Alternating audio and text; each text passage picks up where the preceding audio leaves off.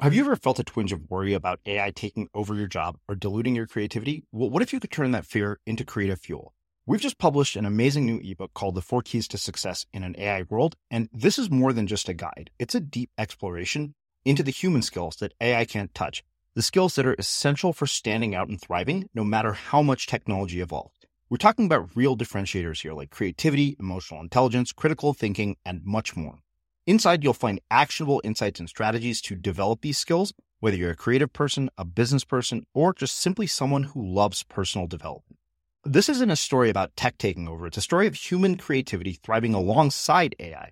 Picture this, AI as your creative co-pilot, not just as a tool, but a collaborator that enhances your unique human skills. The 4 Keys ebook will show you exactly how to do that and view AI in a new way that empowers you instead of overshadows you. Transform your creative potential today.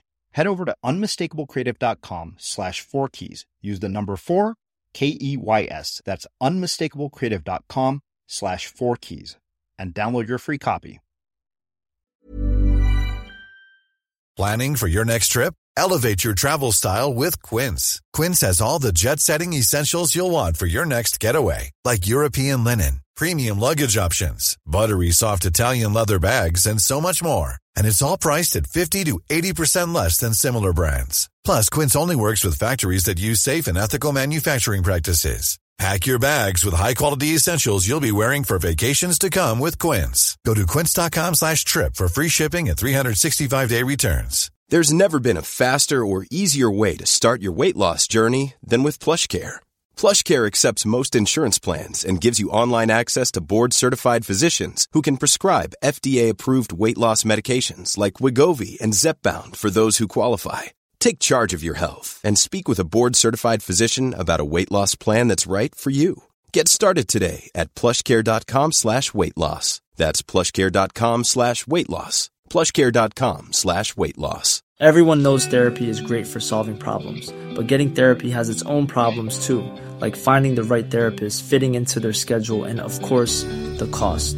Well, BetterHelp can solve those problems. It's totally online and built around your schedule. It's surprisingly affordable too. Connect with a credentialed therapist by phone, video, or online chat, all from the comfort of your home. Visit BetterHelp.com to learn more and save 10% on your first month. That's BetterHelp, H-E-L-P.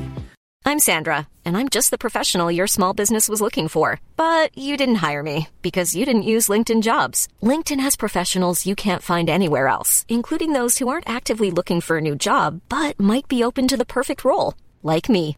In a given month, over 70% of LinkedIn users don't visit other leading job sites. So if you're not looking on LinkedIn, you'll miss out on great candidates like Sandra. Start hiring professionals like a professional. Post your free job on linkedin.com/people today. Millions of people have lost weight with personalized plans from Noom, like Evan, who can't stand salads and still lost 50 pounds. Salads generally for most people are the easy button, right? For me, that wasn't an option. I never really was a salad guy. That's just not who I am. But Noom worked for me. Get your personalized plan today at Noom.com. Real Noom user compensated to provide their story. In 4 weeks, the typical Noom user can expect to lose 1 to 2 pounds per week. Individual results may vary. As creators, we're always on the move. Whether it's a live podcast event, a pop-up shop, or a workshop, we're constantly interacting with community, and that's where Tap to Pay on iPhone and Stripe comes in. Imagine this. You're at a live event, a listener loves your merch, or a participant wants to sign up for your course on the spot. With Tap to Pay on iPhone and Stripe, you can accept their payments right there and then, right from your iPhone, so there's no extra hardware or no delays. Total game changer. It's not just for creators. Any business owner can do this. It's about making transactions smoother and much more personal, growing your business in your way. We've been using Stripe for our products and courses for a long time, and now with Tap to Pay on iPhone, you can take your business to the next level too. So visit stripe.com/tapiphone to learn more. Remember, folks, with Tap to Pay on iPhone and Stripe, your business is always at your fingertips. Alrighty. Hey, everybody. Welcome back to the Unmistakable Creativity Hour. I think I finally decided, because today's topic is not about productivity. So the Unmistakable Creativity Hour, I think, is a good decision because it allows us to cover a wide range of topics. And as we mentioned last week, as we made a decision at the end of the episode about decision making, this week we decided the topic that we want to cover is failure and learning from our mistakes. So, Gareth, full confession, I had a massive failure while we were recording last week's episode. Oh no, what happened? So, you know how we were talking ironically about good habits and bad habits, and we drank a couple of glasses of wine. Yeah, when bad I woke habit, up the for next sure. morning, I realized I had drank more than a couple of glasses of wine. And I don't know about you, but at 44, a hangover is really not pleasant. So that was my big failure last week. Okay, I'm glad to hear you say that, because apparently we both had a little too much of the sauce last week. Because, we must have just really let loose and had too much fun in that episode, because I woke up on Thursday in pain, bro. Yeah, me too. Good. In pain. Yeah, no, trust me. I was just like, oh my God, this is really not what I expected. I didn't realize that. Ironically said as we both reached for our glasses of wine. Yeah. But that's okay. Okay, hey, listen, last time we learned I was from our too failure. deep. Yeah, I was too deep. And I've learned from my failure. This time, this is my first glass. We're kicking off. I wish I could relatively sober. So one of us learned from his failure. It's something. It's a start. We should put this disclaimer out, is that this segment will rarely be substance-free. Oh, good. The only reason you got me here was because you promised me that we could have a happy hour together. Yeah. That we would have... But the only difference being it's being recorded as opposed to what you and I would just normally do on Zoom. Abuse is being documented for the world to hear. Oh, good. I'm sure someone somewhere is going to use this against us at some point. Russell commented on my other substance of choice when he actually wrote in. Yes. That's right. And did you want to give a shout out to Russell? Because I know you mentioned that too, but that was really did you? Nice of him. Yeah, it was hilarious. He was like, you mentioned smoking a joint before the episode. I was like, yeah, I did. I'm kind of wondering how many of our listeners smoke weed. This is something I've always been curious about. Feel free to write in and let me know about your failures and successes with marijuana. I gotta think it's got to be at least 50%. Wouldn't you think? I mean, given the nature of our guests and our content, possibly, but who knows? Hard to say. Now, granted, we live in Colorado now. Things are a bit more open here in terms of that in particular, but I worked for $1 billion company before I started my own, and the CEO there had no problems being open about the fact that he was a total wake and bake. I would imagine a lot of CEOs are, and ironically, as you guys probably have noticed, we managed to find segues from things that seem like they're about nothing, because this makes a perfect segue into one of the key things that actually determines how we think about failure, and that's social conditioning. You and I were talking last time about the fact that, in one of the episodes, about the fact that my job was basically to get straight A's in school, which I did for the most part. So I don't know why I started writing this article about how the search for right answers is what has destroyed the American education system. And if you think about it, that actually, in a lot of ways, is a big part of the problem, because the way that we're conditioned to think about being wrong is as some sort of label. And so in school, when you're wrong, you get the label of, here is a smart kid, here's a dumb kid, here's a jock, here's an athlete, whatever. And we use labels, but we call them grades. And that, I think, is the real downside of grades. Look, I'm all for actually objectively finding a measure for how well somebody understands something, and it's fine if we use letter grades to do that. The problem is that when the letter grade becomes the label and the identity of the person we assign that to, which unfortunately in a lot of cases for many young people, that becomes their identity. It's like, I fail a test turns into I am a failure. I don't know about you, but I don't remember ever getting a bad grade on a test the entire time I was in kindergarten through 12th grade, but that's because I never was encouraged to be wrong. In fact, I was actively discouraged from being wrong.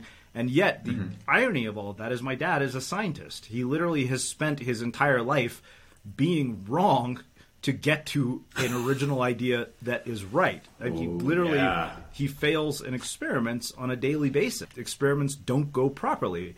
And that, to me, has always been a bit ironic, that you teach people to seek right answers when in the real world there aren't any. So I'm going to tee it back to you. You say in the real world there aren't any. For those who don't know, which is probably everybody who listens to this show, my undergraduate work was in applied mathematics. In my world, as a mathematician, there's definitely a right answer. But it's interesting that you bring up this subject, because I've often thought that the way we teach math is wrong.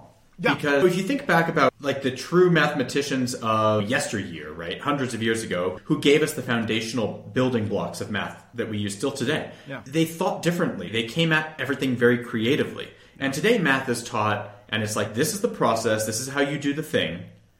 and now do it 80 times until the pencil is worn into your finger and you get that indentation because you've done the long division problem so many times and you've wasted a tree iterating this crap. And it's like, of course, the greatest irony of that is and I don't mean to suggest that it's not important to know how to do long division. I think that's a great skill that probably everyone should have. But we also have calculators. So like the last time I did long division by hand, could I do it? Yes, because I iterated it a bazillion times. Yeah. But why? I think you bring up a really interesting point, particularly about math, because there's this sort of pervasive belief with Indians that my dad would always tell me when I would get bad grades in English because I was a dick to the English teacher. I literally told a guy he was fat in front of the class. Wow. Yeah, he was one of our friends. My friend George raised his hand and said, "Hey man, can you sing?" And I basically said, "Of course he can sing. Haven't you seen Pavarotti? Fat people have great vocal cords." Wow! Yeah. And needless to say, I probably didn't deserve an A after that. If a kid said that to me, I might probably be like, "Yeah, fuck you." What grade was this in? This was at North, my sophomore year. Oh my gosh. And I totally know who you're talking about. I won't call him out. Okay, I knew. Apparently we're going to call him out. I was he's obviously talking about Mr. Hunter. The funny thing is, I actually really liked him as a teacher. He was hilarious. But somehow, we just butted heads. Because I can't... Were you trying to be funny? Or no, you had some chip on your shoulder. You were coming at him with... somehow, I don't remember what caused it. You want to talk about a failure. This is a failure to form a decent relationship with a teacher. Who honestly was not a bad teacher. He was actually interesting. It was funny. I don't know. Something happened, and he basically once told me, he said, "I'm not going to give you the satisfaction of getting an A in my class." And once I hated teachers who said that stuff. Once he decided that, my dad and I would go back and forth, and he would say, in math, there's the only place where you can get 100% and you'd never be wrong. But I think what's interesting about that's probably why I love math. But you made a really good point. To be right in math when you're in high school, you actually have to do it the way the teacher taught you. Whereas if you find a more efficient path to the same problem, or you don't do it the way they teach you, then you actually don't get the grade that you want to get. And everyone's been told you have to show your work in math. If you don't show your work, but you get to the right answer, you don't get credit. So take a listen to this. This is something Dan Pink said about primary education. What these systems tend to reward is respect for authority and giving the authority figure what he or she wants neatly and on time. And I think what it does is that it inculcates this. What you have in elementary and secondary education is you still have the good kids and the bad kids in a way. The good kids are compliant. The bad kids are defiant, but nobody's engaged. And the reason for that is that it's a system built on control. And control leads inevitably only to those two kinds of behaviors, compliant behavior or defiant behavior. Even things like in elementary classrooms where the teachers focus on, and this is not a knock on teachers at all, but it just in their professional training, they focus on quote unquote classroom management. What do you make of that? I'd never considered that before, but as I'm listening to it, my initial thought is to internalize what he's saying. I was definitely a good kid. I was compliant, the way he's describing. Yeah. And I would have never associated with the defiant kids because the stigma of the defiant kids was they're not going places. They're never going to amount to anything. Yeah, ironically, so there's a guy, Eric Barker, who wrote a book called Barking Up the Wrong Tree. And if you Google it, you'll find this. He has an article about why high school valedictorians don't become CEOs of companies. And there's the interesting thing about that is that typically, if you're a straight-A student, to your point, what we are taught to do is to be compliant. And we're really good at it, exceptionally good at it. And so this was something Matt would always ask me, did you get straight A's in high school? And of course I got straight A's in high school. I'm Indian. It's not a question you ask Indian people. I think I know maybe 2 Indian people who didn't got straight A's in high school. Funny enough, one of them is related to me, but that's because his mom is really cool, and she is let the kid do what he wants. Or my cousin Rama, but so. Yeah, that's the one thing. So I think that was fascinating because my dad was very smart about the fact that he wouldn't pay us for grades, which I realized what he was doing implicitly was teaching us the value of intrinsic motivation, which is invaluable when you build a business, particularly when you build a business, it's invaluable. But the flip side of that was that we were discouraged from failure. Failure was frowned upon, failing at a test, failing at anything. And the funny thing is you get out into the real world and usually you have to fail 1,000 times at something before you figure out a right answer. It's like, as I was writing that article, I was like, the most illuminating thing, ironically, you think about Thomas Edison. He was wrong 1,000 times, so it turns out that being wrong is actually more illuminating, literally, than being right. Yep. Yeah. I don't know about you. What was the sort of, you were a straight A student too. I know this because we both went to the same high school. We were both honor students. But overall, Mom being a teacher, what was the sort of default narrative that you were taught about failure, particularly when it comes to grades? Because I think that is the first place where we start to form an association or a definition of failure. Yeah, I was absolutely, as the previous clip suggested, I was absolutely the compliant kid. I colored within the lines really well, and I knew how to conform and produce the output as quickly as possible that the teacher wanted without ruffling any feathers, and that was super easy. And I thought that was the completion of life. Like, I thought that was the ultimate goal. For the longest time, I thought that I was doing super, super well. Like, I was like, oh my God, I'm going places, guys. I can color between the lines so fast. Yeah. You have any idea how fast I can color between the lines? It's amazing. But what a stupid metric to evaluate ourselves by. Crazy thing. So I remember, like, I get to Berkeley, right, which is this place for all these people who are basically the experts at coloring in lines, right? Everyone, like 98% of the people there are straight A students. Most of them are valedictorians at their high schools or in the top 15 in their class. And I've said this on the show before. It's like, the irony is you take these smart, supposedly incredibly creative people and you put them in this melting pot of ideas and genius and all sorts of stuff. And ironically, it's a breeding ground for compliance. Because what do? They're like, here, like, I think college in this country is like a fast food menu. It's like, here are the options for the food that you can buy. Here are the potential outcomes for the food that you will eat, a.k.a. the career paths. And that, to me, has always been, I mean, obviously I've been a vocal critic of the system of education. I don't actually think teachers are the problem. I honestly think it's the system itself, because look at standardized tests, right? You being good at applied math, maybe we're good at standardized tests. I was terrible at them. Were you? Yeah, and so this is, how we define failure is incredibly important, because I can tell you, I honestly spent probably the better part of my life thinking, I guess I'm not that smart. Getting into Berkeley was a fluke. I still think that. To this day, I'm kind of like, all right, I don't know how the hell I got into Berkeley. There was a mistake in the admissions office, or I actually only got in because I played the tuba and I was good at that. But again, interesting. The thing is that largely that is the byproduct of how I was socially conditioned to think about the definitions of success and definitions of failure. I come from the Indian culture, where the definition of success is very much contingent on pedigree, on things that are quantifiable, things that are metrics. It's like, oh, you went to this fancy school, or you make this much money, or you're a doctor, or you're an engineer, or God forbid you're an artist, unless you're Hassan Minhaj. It's like, oh, you're just a person with a fake job. Srini the loser, as reminded me. Obviously, I don't understand your culture firsthand.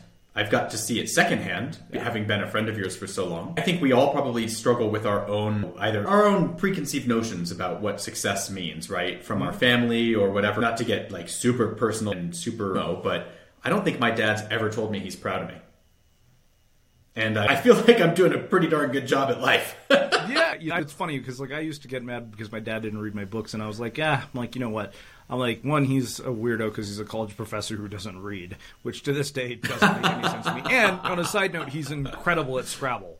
Like, he wipes the floor with all of us, despite the fact that he doesn't read. My sister was like, oh, you should be really good at this. I've yet to beat the man at Scrabble.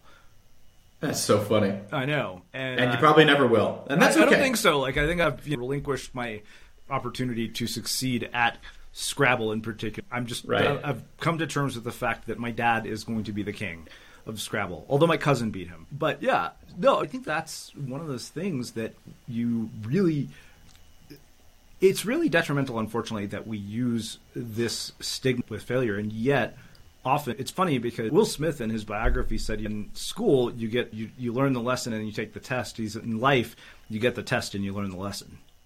No, that's a smart thing to say. It's true, right? It is true. And So I thought it would be fun is to look at our personal failures first. Obviously, sounds like so much fun. Minus our hangovers. I was thinking about them from the standpoint of relationships, and then professional failures. And my professional failures are very simple. We can sum it up in one sentence: I've been fired from every job I've ever had. That's it. Yeah. Well, that's one part of my career that we can sum up. That should just literally be the headline on my resume. How people have a headline on their resume, I should just put that at the top and be like, I've been fired from every real job I've ever had. Yeah, but the funny part is, why would a guy like you or me ever have a resume ever again? Resumes are becoming more and more worthless. Like, we should actually do an episode on building a career portfolio and why resumes are useless. That actually should be our next episode. Yeah, that's a fun idea. If you guys are listening, I think that's a good idea. Let Srini know, and we'll put that on the docket for next time. It would be kind of cool, actually. You could build like a one-page, simple website that showcases all of your achievement, professional achievements. But not only that, forget a website. So let me tell you, this is the mistake that people made. And speaking of failures, this was my first big online failure. You know about this probably because you read Unmistakable. Some people might, and because I've mentioned this. But I got out of business school. Yeah, everybody was trying to find unique ways to find a job. And I'm like, all right, cool. This girl, Jamie Verone, who's been a guest on our podcast, she started Twitter Should Hire Me. I'm like, perfect. I'm going to start 100 reasons you should hire me. You know why I failed? I couldn't come up with 100 reasons why anybody should hire me. But more importantly, that proved to me the most important thing of all, which was that I didn't have any tangible evidence of my skills. It was just my bullet points on my resume. So not just your achievements, but tangible evidence. Yeah. But we'll come back to that because that's another episode. We'll do an entire episode. Another episode. So, yeah, that like I said, every time we seem like we're going in a direction that doesn't seem to be leading to a point, we can always tie it back. So that was a perfect example of a failure, and I learned a lot from that failure. Exactly. I learned numerous things, which we'll talk about, but let's start with some personal failures. You want me to go? All right. Yeah, go for it. My adult life did not go as planned. That's an understatement. I think I'm probably speaking for pretty much every human out there. Have this idea in high school of who we're going to become. But yeah, I had over a 4.0, graduated high school near the top of my class. Thought I would apply to the Air Force Academy, which is West Point for the Air Force. Got all the stuff, everything all settled, my congressional nomination, all this stuff. And then got in a gnarly car accident in the last month of my senior year. Not at fault. Some other guy drove right into us. I went through exploratory surgery, suffered from some PTSD after the fact. So I don't count that as a failure because it's not something that I did that led to that, but it caused a major hurdle. Obviously, I didn't wind up going to that school. Not that they accepted me anyways. So I wound up going to community college, which was a huge blow to my ego because I thought of myself as, well, to be blunt, I was arrogant as hell. So obviously that part's not changed. Every other 17-year-old, it seems like we can't stop picking on 17-year-olds.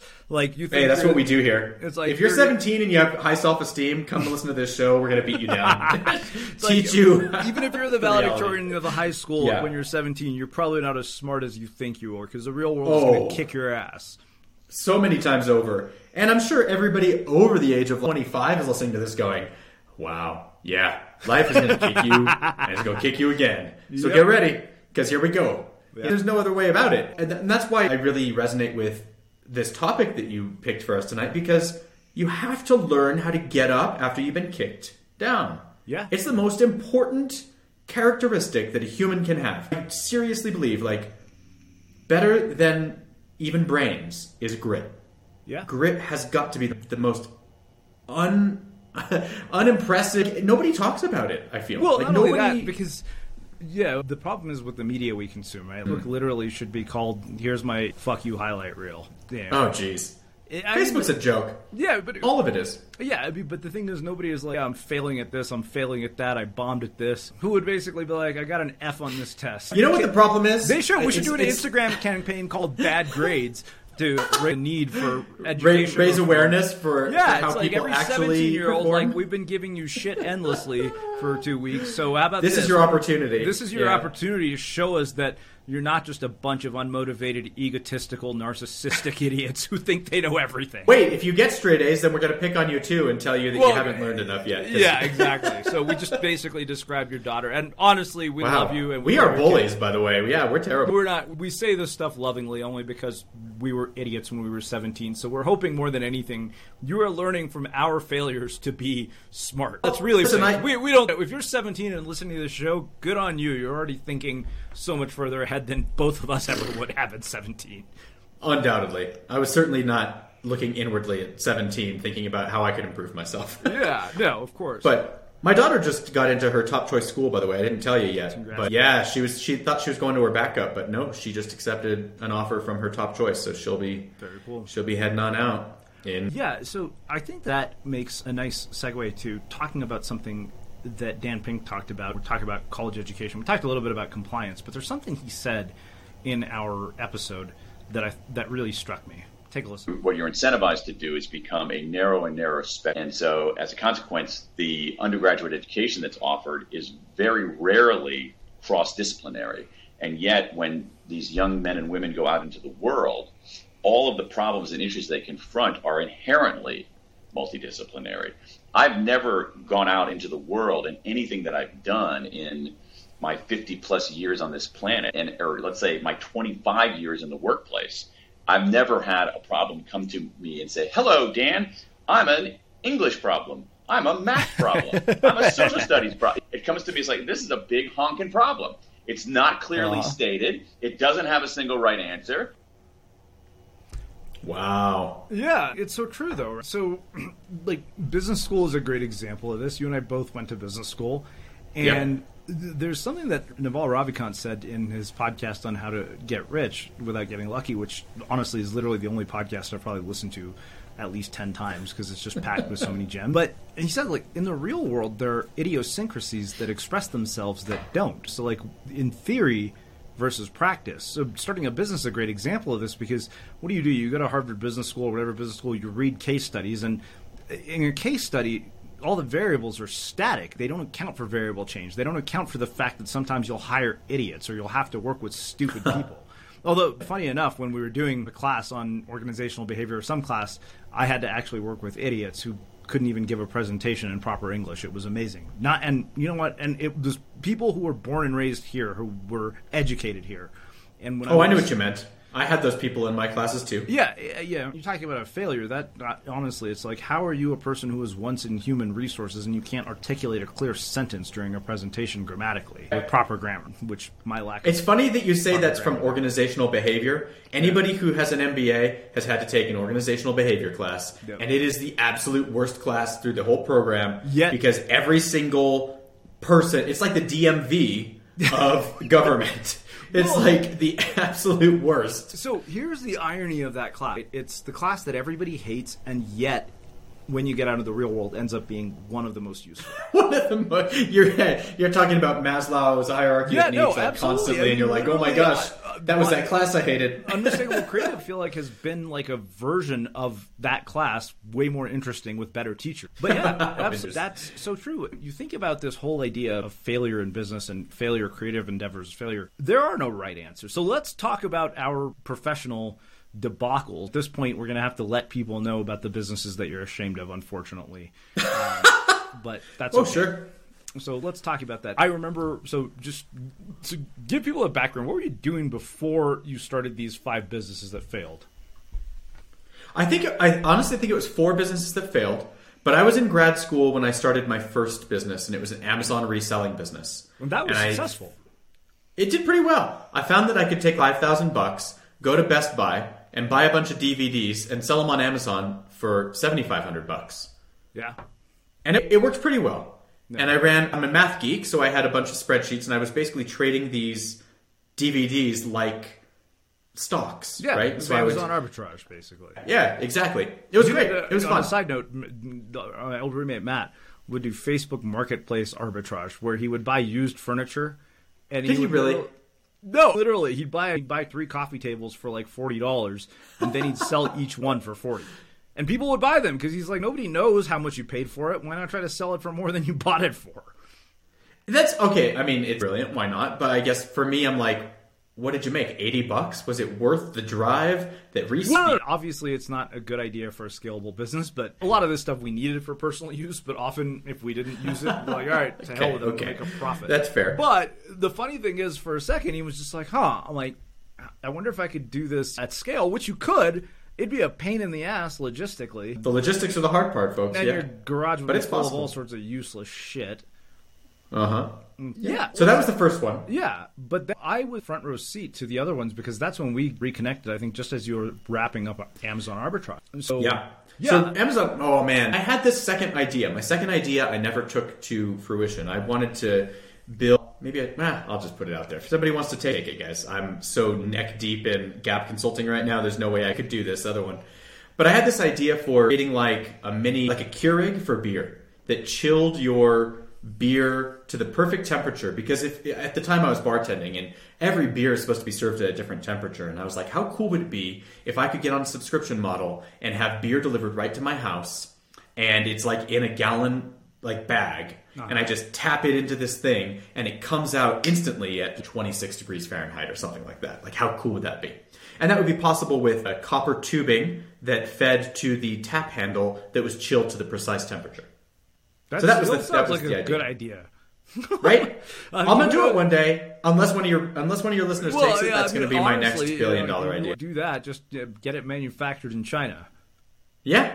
You right. Have to draw up a blueprint. I think that, Okay, so let's talk about each of our. But anyway, personal / professional failures. Yeah, you want to talk about the actual failures? Got to get it. Yeah. So that was the idea. I wanted to run with that one. I didn't. And then a buddy of mine said, "Hey, you know what? I'm into this whole vape thing." Vape was like a year old at the time. Yeah. Vaping nicotine, none of the other stuff.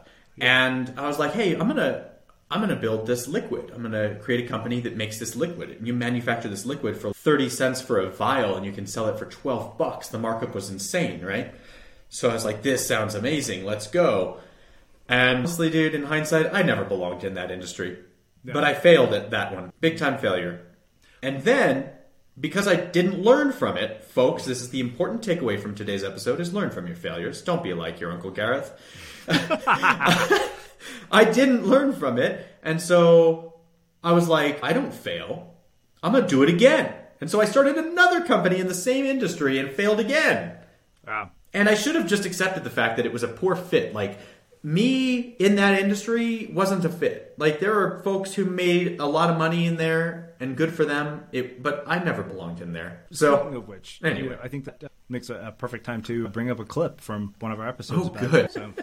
When I talk of exceptional, it's becoming the best in your field, whatever it could be. You could be an exceptional accountant. You could be an exceptional podcaster. You could be an exceptional nurse. You could be an exceptional architect. You could be exceptional data analyst. Pick a profession. We're not just talking of being an exceptional quarterback or being an exceptional golfer like Tiger Woods. We're talking of being the best at your field, whatever it may be. And basically, I talk about being exceptional means maximizing your potential.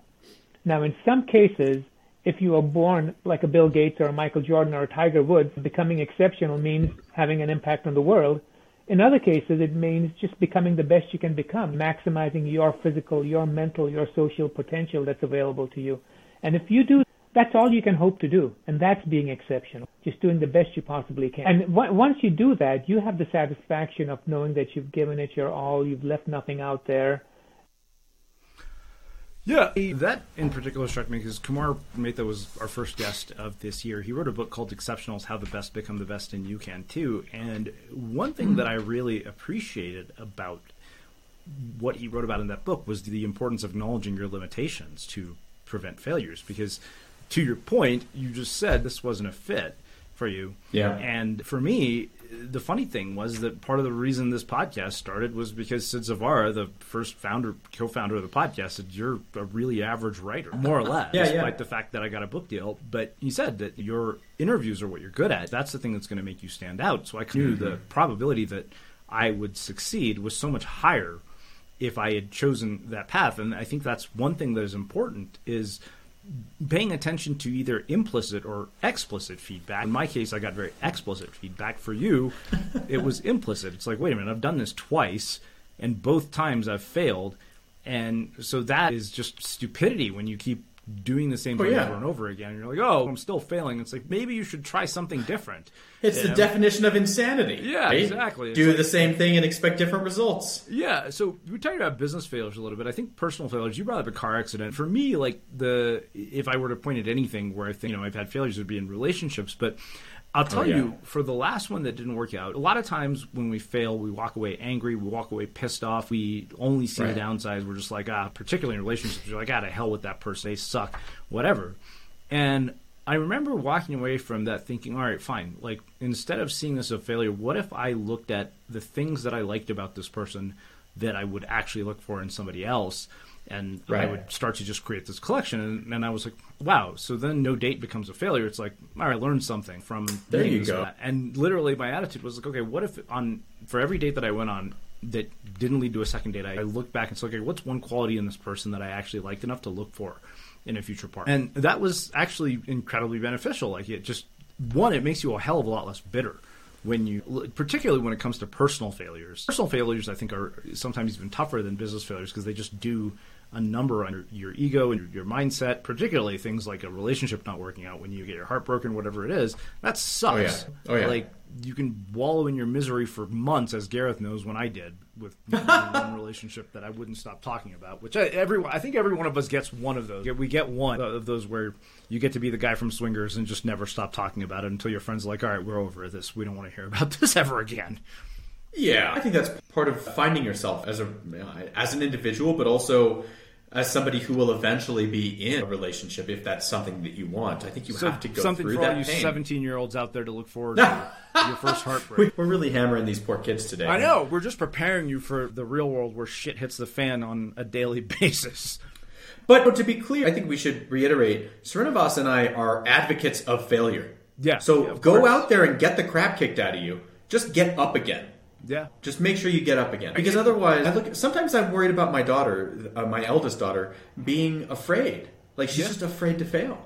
And I'm like, please, life is gonna hand it to you sometime. It's not a question of if, it's a question of when. Yeah. So get ready and steel yourself and have a strategy for overcoming that. Yeah, you really have to. I'll tell you, like, the funny thing is that people only know of Unmistakable Creative. They don't know the predecessor at this point because it's been so long. Oh, yeah. This literally just started as an experiment, which I think experimentation is critical for navigating this ability to deal with failure, because pretty much everything in life is an experiment that you might fail at. Yeah. It is. Whether it's a marriage, whether it's a business, whether it's a job, every single thing you do in life, unlike school, is literally an experiment where you might fail, and there isn't actually one right answer. That, I think, is really the thing that strikes me most. It brings us back to the whole idea of the search for right answer. Like Dan said, like, in the real world, no problem comes to you and is like, hey, I'm a math problem and this is the correct answer. I don't know about you. The thing is, the funny thing is that I always think that most people would learn more from starting a lemonade stand than they would from getting a Harvard MBA, because on a lemonade stand, you have to deal with shit. So I remember writing this ridiculous piece about how a lemonade stand in the real world, in business school, a lemonade stand is, hey, cute kid, sell some shit in the driveway, you buy it from him, kid gets an allowance, his parents teach him the value of a dollar. In the real world, here's my crazy example. Yeah. All right, so we're talking about lemonade stands, and on a semi-related side note, do you have any small businesses that you started when you were a kid, Gareth? Yeah, actually, I haven't thought of this in like 2 decades. Marbles were huge when I was in elementary school. Did you ever play marbles? Yes, and I'll tell you, I feel terrible about this. Talk about moral regrets. So now that we're talking about what did you do, Srini? What did you do? All right, so I don't know. So there were numerous ways that you could play marbles. This was when I was in 2nd grade, right? Yeah. One was like, you use your marble to hit the other person's marble, and then you got the marble. You got to keep it. Yeah. So there's another version, and I don't know why this version even made any sense, because inevitably the person who went first would win, and the person who went second would fail. There's no way for the second person to win. So there's a version called eye drops, which literally, if you can drop your marble on top of the other person's marble, you get to keep it. Okay. I decided, and poor girl, and I bet you she's really hot now too, which is probably... Oh, jeez. So there's this girl named Audrey. She was known as the girl in class who wasn't very smart, and she had a ton of marbles. And so I decided one day at recess... That's ironic, though. Can we acknowledge how ironic it is that she had a ton of marbles and then yet she wasn't didn't? smart. Okay. Hey, see, that's a perfect tie back to what we were talking about earlier. Social stigmas. See, we tie it all together, whether you realize it or not. You think we're going in all sorts of directions. Nope. But everything is connected. It's a spiderweb, folks. Yeah. So... anyways, basically, I convinced her to play this eye drops version, and I cleaned out her marble collection one day at lunch. Ouch. That's sad. Horrible. Talking about moral... yeah, that's a moral regret. But my first business... we'll bring this back to the lemonade stand in a second. Can I tell you about mine? Yeah, go for it. It wasn't marbles. I sold marble bags, bro. I was the Levi to the gold rush. That's smart. Yeah. It was great. I learned how to sew. I went to Michael's, got some fabric. My mom had a sewing machine. She taught me how to stitch the marble pouches. Yeah, that was a pretty cool time. How much did you make? Bro, I don't know. $10 if I was lucky. Per bag? No, I probably sold a bag for like $2 or something. Like less than a slice of pizza. Okay. Clearly, good thing you've learned about pricing. So I had a lot to learn. Mine was actually quite a big success. It was my first sort of entrepreneurial instinct. They opened up Sam's Club in College Station, Texas, because you got to remember, College Station, Texas is a small town. There's not a lot there at that time. There still isn't a lot there, but the football stadium takes up half the town because it's Texas. It's Texas, yeah. Yeah, but it is the coolest football stadium in the world. Like, when you walk onto Kyle Field for the first time, it's like tradition, pageantry. You just honestly, there's nothing quite like it. It's an experience you should have. You can't even really put it into words. It's that cool. Weird. 120,000 people all in the stands watching a football game. It's one of the biggest... Is that even the population of that city? No, it's not. So it doesn't even make any sense. You're building a stadium that's got like 5 times the population of the city you're building it in? Keep in mind, it's a stadium in Texas. I don't understand. It's a stadium in Texas, dude. That's what I'm saying. There's so much about that state that I don't understand. Is going to be there. Because there's nothing else to do when you live in College Station, Texas. But anyway, they opened Sam's Club, and we went there. I went there with my dad. I'm like, hey, there's these candies called Crybabies or sour gumballs. Oh, yeah. And they were, I think, $8 for the entire box for 250 of them. And I convinced my dad. Were they individually packaged? Yeah, they're individually packaged. Wow, dude. So I basically told my dad, I said, tell you what, buy these for me for $8. I'll come back tomorrow with the money. And I took probably 30 or so to school the next day. And by lunchtime, I was taking orders for the following day. And people who never spoke to me, popular girls, like cute girls, jocks, everybody was literally walking up to me at lunch and be like, hey. Was Audrey there with her Audrey was in second marbleless grade. No. Audrey probably got a lot smarter by then, hopefully. Yeah, she's probably like, that stupid son of a bitch took my marbles and now I'm never going to trust him. I'm going to show him. Yeah, exactly. So I ended up going back to my parents. I literally came back with a Ziploc bag full of cash, and my dad looks at me and he's like, what? I'm like, yeah, we need to go back to Sam's Club today. I have orders for tomorrow that I need to fulfill. And wow. So I realized at 10 cents, 250 of them, I could make $18 profit per box. One, I underpriced my product because there were people who would have happily paid a quarter. And the funny thing is, this actually has to do with failure in the real world and how failures happen due to circumstances that you can't control. Okay, what ends up happening is my friend David, his friend Mark say, all right, look, you're clearly in all the honors classes, you got the dorks covered, but you need to expand your territory. So let us take care of the athletes and the popular people. Expand territory. So I bring on these two guys, and oh my God! Just as our expansion plan is beginning, it's 9 o'clock in the morning. I've just gotten out of practicing tuba because I was a geek and practiced all the time, and there's all these people asking me for Crybabies, and the choir teacher catches me, and she's like, "What are you doing? So you're selling candy?" And I'm like, "Yeah." And the thing is, that's not cool. It's not cool. You're not allowed to sell candy in school. You remember how we had fundraisers in school? Like, you're allowed to sell them for fundraisers, not personal fundraising, which is stupid as shit. You can sell it as long as it benefits the school. Yeah, but as soon as you start selling candy and undercutting the school, think about it. You probably have a school's concession stand somewhere, and you're undercutting the hell out of them. This was in 8th grade. There was no concession stand. This was like in the early 90s. I'm just saying, man, this is why these rules existed. It goes back to the original clip that you had, which is compliance. It's either compliance or defiance. Yep. And this is the frustrating thing that I found about compliance, because it was ingrained in us that we had to play by the rules. That's how you succeed in life. And yet the rules are completely arbitrary. to benefit the scenario of course. by adults who are in power. And it doesn't change when you get older because now still tax laws and all that other stuff are they written by people to keep themselves in power. Absolutely. It's more of the same shit. Even when you go to college, I told this story before about a friend who basically didn't get into business school, and he was just like, all right, fine, I'm going to take all the classes, and he walks into the dean's office 2 weeks before graduation, and it's like, my parents are coming on Saturday, I took all the classes in the business school, but I didn't get in, are you going to let me walk or not? And she was just like, no choice. She had to just relent because what is she going to do? No, screw you. The guy took all the classes. He did everything. He just didn't get past the first round. And he basically looked at the rules and he was like, these rules are malleable. That's one thing I'll tell. No, honestly, that's a very entrepreneurial perspective. I wonder what that guy's done today. Yeah, unfortunately, not much. But it's too bad because that's the thing. That's an epic origin story. I know. The rules are always malleable, right? Like they are not. No rules are set in stone.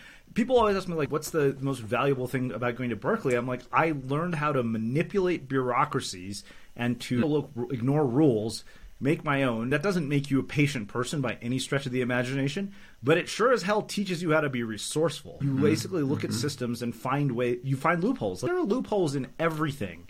And when you start to look for them, funny enough, you can use loopholes to avoid failures. But unfortunately, there was no loophole to get me out of this candy jail that I found myself in. Candy jail. I love it. So anyways, the choir teacher gets on. She looks at me. She's like, all right, tell you what, I'm not going to report you. But she's like, you're done. The choir teacher shut down my business. And you know what?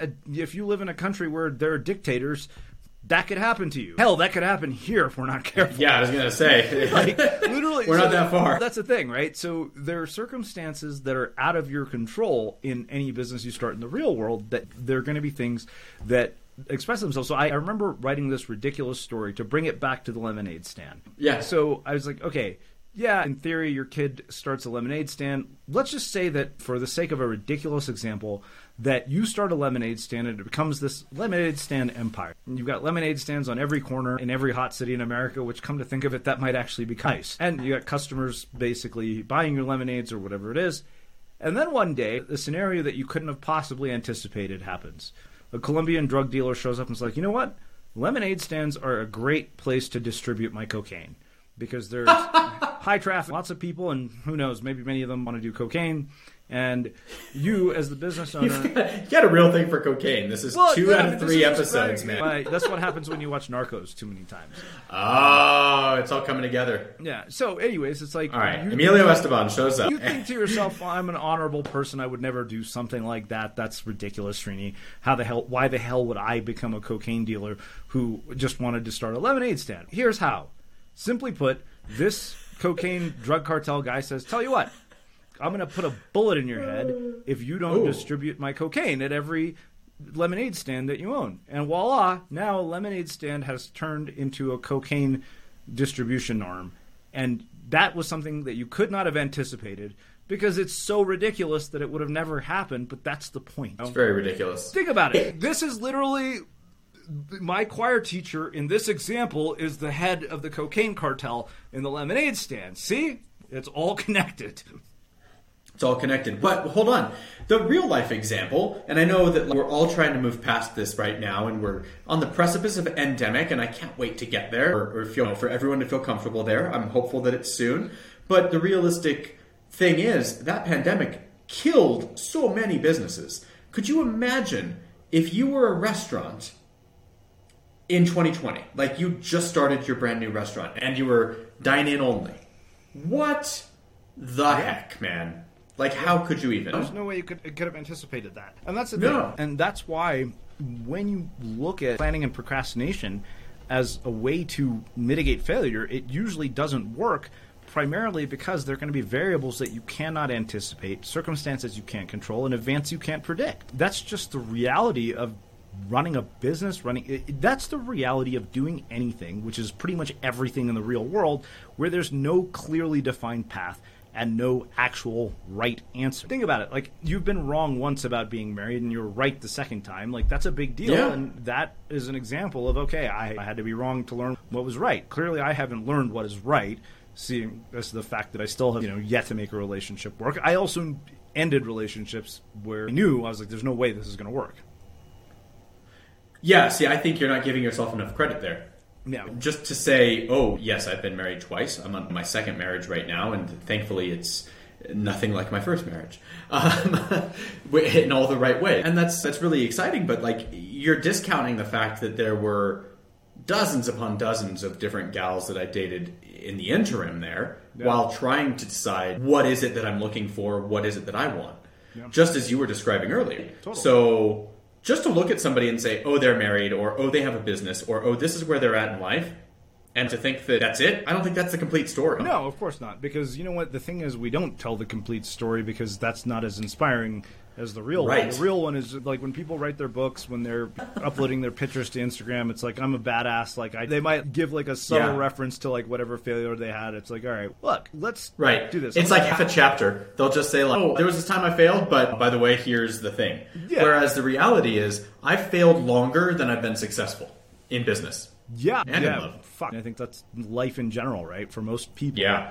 It's like, oh, great, I'm 90. I finally figured it out. Shit, too bad. I'm going to die tomorrow. Oh, man, I can't move anymore. Exactly. Okay, so that's actually a good point. That, funny enough, makes a nice segue to talking about age is one of the perceived limitations that I think prevents people from trying often. And so one thing that I think happened, which we'll talk about age here in a second, but let's get back to this idea of what happens when people let fear of failure becomes fear of trying. Because I've seen this happen to a lot of people, where they basically fail the first time, and they're like, all right. And you know what? Like, a lot of people fail their first businesses. Like, it doesn't work out. And often it doesn't work out for numerous reasons, which we'll talk about here in just a second. But for a lot of people, that first failure defines them. And there's this thing that Greg Hartle, my old mentor, used to say, which always stayed with me, and I think was literally the lesson I think he wanted to drill into my head ad nauseum. And that was, your temporary circumstances are not your permanent identity or your permanent reality.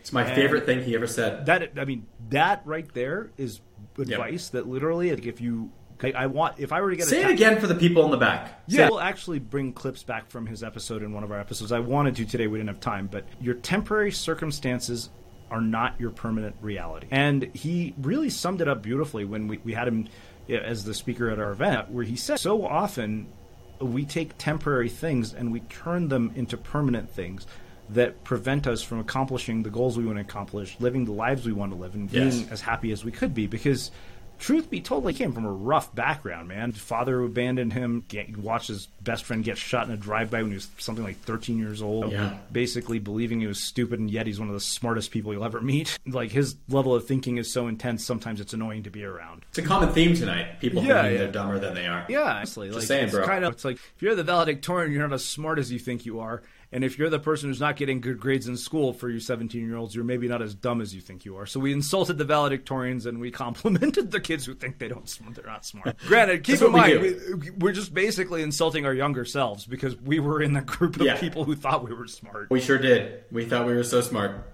But no, I mean, it's really one of those things, like, when you get that, you realize that that's what gives you the ability to get up again and say, okay, you know what? I failed. I'm not a failure. It's like when you mix up circumstance and identity, then that starts to define you as a person. And I said that, you know what, you can have one or two responses to a failure. You're either informed by it or defined by it. And if you're informed by it, you'll learn from it. If you're defined by it, then fear of failure becomes fear of trying. Yes. For me, I always knew that one day I would crack the code. Yeah. Like I really did. I was like, one day, man, I'm gonna figure this out. Yeah. Like, I know I'm going to. I feel like you're the same way. But you're the same way. Like, I know you might still feel like you haven't quite hit your full stride, but you still know that you're going to get there one day. Yeah. I had a podcast guest who once told me I would own a hockey team one day. I was like, Can I own in with you? Because right now you're far more in a position to buy a hockey team than I am. Not that either of us are anywhere near being able to buy one. That's one of my fuck you money dreams, is to own a sports team. I didn't know you'd include hockey in that. Look, if it's a basketball team, that would be ideal. Basketball, I'm guessing hockey teams are a little cheaper. I don't know, because they're in Canada too. But she literally told me, she was like, I remember I met up with her for lunch. She's Marie Forleo's head copywriter. And I remember she put up a Facebook status update. It just mentioned Srini. I think one day he's going to own a hockey team. That's such a weird, random thing. Was she like a like a palm reader or something? No. She's like this brilliant copywriter. She's like one of the most pragmatic people you'll ever meet. But to me, that was one of those moments that just always kept me motivated when I was just like, you know what? It's like, yeah, I fucked up. But Laura Belgray says I'm on a hockey team. Here's the thing. like that. So this is actually... Michael Bublé owns part of a hockey team, and we're all destined to be friends. Because he's just a cool dude. Get this. So Glenn Beck, when he met me, told me that he knew Michael Bublé. This was when my book came out. I never forgot. Dude, I remember you told me this. I will never forget this. But tell everybody else. He told me. He said, you know what? He said, I met Michael Bublé when he was about as well known as you are right now. That's where you're headed. And I was here's the issue. I love Michael Bublé. Like, you and Michael Bublé are like a degree of separation, or 2 degrees if you... Probably, yeah. And so I'm 3, and so I'm pretty sure Michael Bublé is going to be listening to this. So listen, Bublé, if you want to rap with us and we'll do, the 3 of us on the next app, just let Srini know. Send him an email. We're going to have a good time. First, I'd have to interview him because Michael Bublé is on my list of like dream guests. I think. Is he really? Yeah, I love Michael Bublé. So Michael Bublé is a great example in a lot of ways of something that people would think is going to be a failure. He takes old songs, really old songs, things that are like 50 years old, and he brings a modern take to them. And this is something Ron Friedman in our interview talked about when he talked about reverse engineering. My brain is like an encyclopedia, man. I'm laughing because I'm like, people probably think that we planned this whole thing out. No. And they said they're going to talk about Michael Bublé. Like the clips were all planned, but literally these are all coming up. But that's part of the fun of doing this episode is that it's the one unscripted thing we get to do. But he talked about applying proven principles in original context to be successful. Yeah. And that's what Michael Bublé did.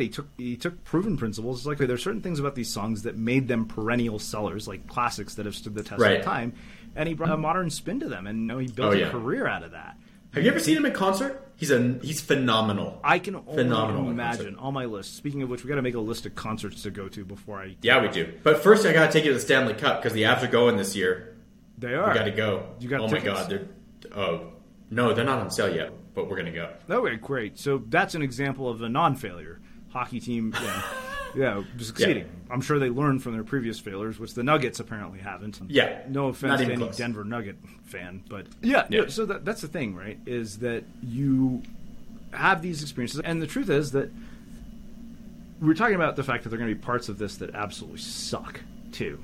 I don't know how we got there. I kind of lost my train of thought, but we'll get back to it. Wait, you've tied everything else back to failure so far, and this is the one? Yeah, this is the one that I can't seem to tie back to failure. Oh, owning a hockey team. Failure becomes a failure of trying. This is what it is. No, this actually ties perfectly to this whole idea of the fact that there are going to be parts that suck. So we're saying eventually you'll crack the code, and the entire time while you're trying to crack the code, it's just going to suck for a lot of it.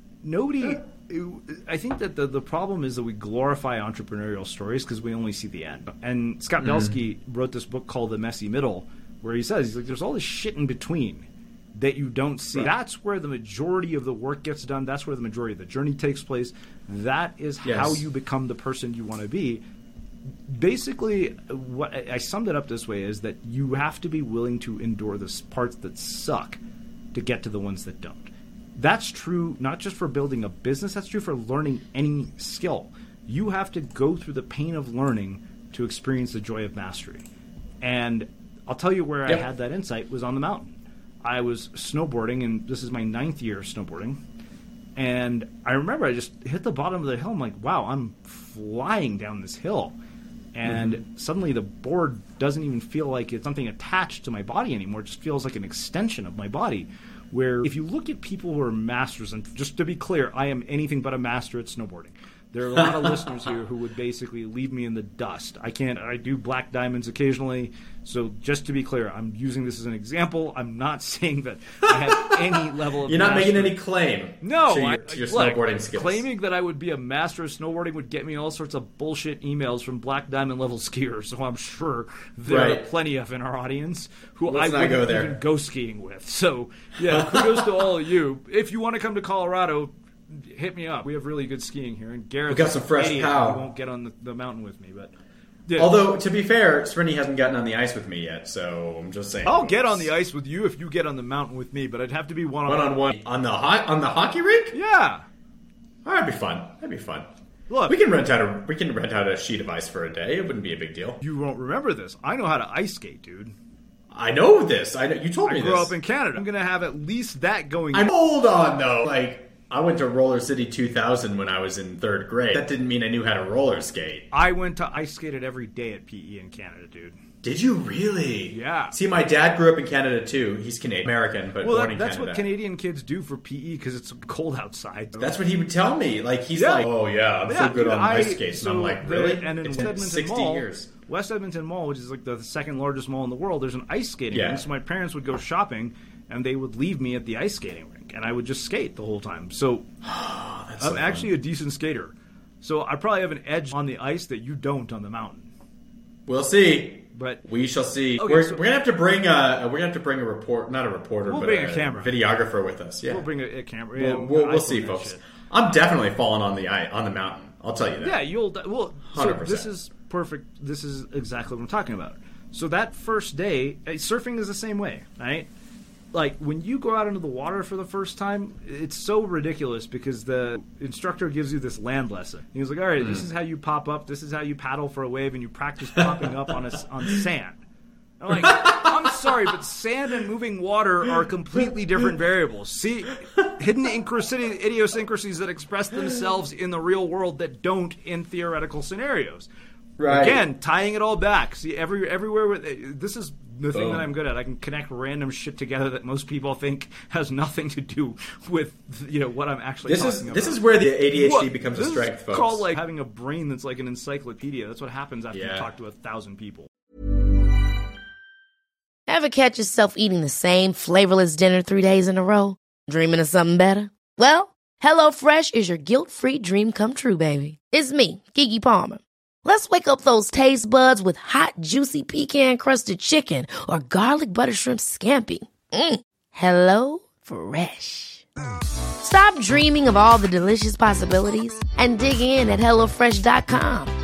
Let's get this dinner party started. Planning for your next trip? Elevate your travel style with Quince. Quince has all the jet-setting essentials you'll want for your next getaway, like European linen, premium luggage options, buttery soft Italian leather bags, and so much more. And is all priced at 50 to 80% less than similar brands. Plus, Quince only works with factories that use safe and ethical manufacturing practices. Pack your bags with high-quality essentials you'll be wearing for vacations to come with Quince. Go to quince.com/pack for free shipping and 365-day returns. Mom deserves the best, and there's no better place to shop for Mother's Day than Whole Foods Market. They're your destination for unbeatable savings, from premium gifts to show-stopping flowers and irresistible desserts. Start by saving 33% with Prime on all body care and candles. Then get a 15-stem bunch of tulips for just $9.99 each with Prime. Round out Mom's menu with festive rosé, irresistible berry chantilly cake, and more special treats. Come celebrate Mother's Day at Whole Foods Market. Imagine the softest sheets you've ever felt. Now imagine them getting even softer over time. That's what you'll feel with Boll & Branch's organic cotton sheets. In a recent customer survey, 96% replied that Boll & Branch sheets get softer with every wash. Start getting your best night's sleep in these sheets that get softer and softer for years to come. Try their sheets with a 30-night guarantee. Plus, get 15% off your first order at bollandbranch.com. Code BUTTERY. Exclusions apply. See site for details. Have you ever felt a twinge of worry about AI taking over your job or diluting your creativity? Well, what if you could turn that fear into creative fuel? We've just published an amazing new ebook called The 4 Keys to Success in an AI World, and this is more than just a guide. It's a deep exploration into the human skills that AI can't touch, the skills that are essential for standing out and thriving no matter how much technology evolves. We're talking about real differentiators here like creativity, emotional intelligence, critical thinking, and much more. Inside, you'll find actionable insights and strategies to develop these skills, whether you're a creative person, a business person, or just simply someone who loves personal development. This isn't a story about tech taking over. It's a story of human creativity thriving alongside AI. Picture this, AI as your creative co-pilot, not just as a tool, but a collaborator that enhances your unique human skills. The 4 Keys ebook will show you exactly how to do that and view AI in a new way that empowers you instead of overshadows you. Transform your creative potential today. Head over to unmistakablecreative.com/4keys. Use the number 4, KEYS. That's unmistakablecreative.com/4keys and download your free copy.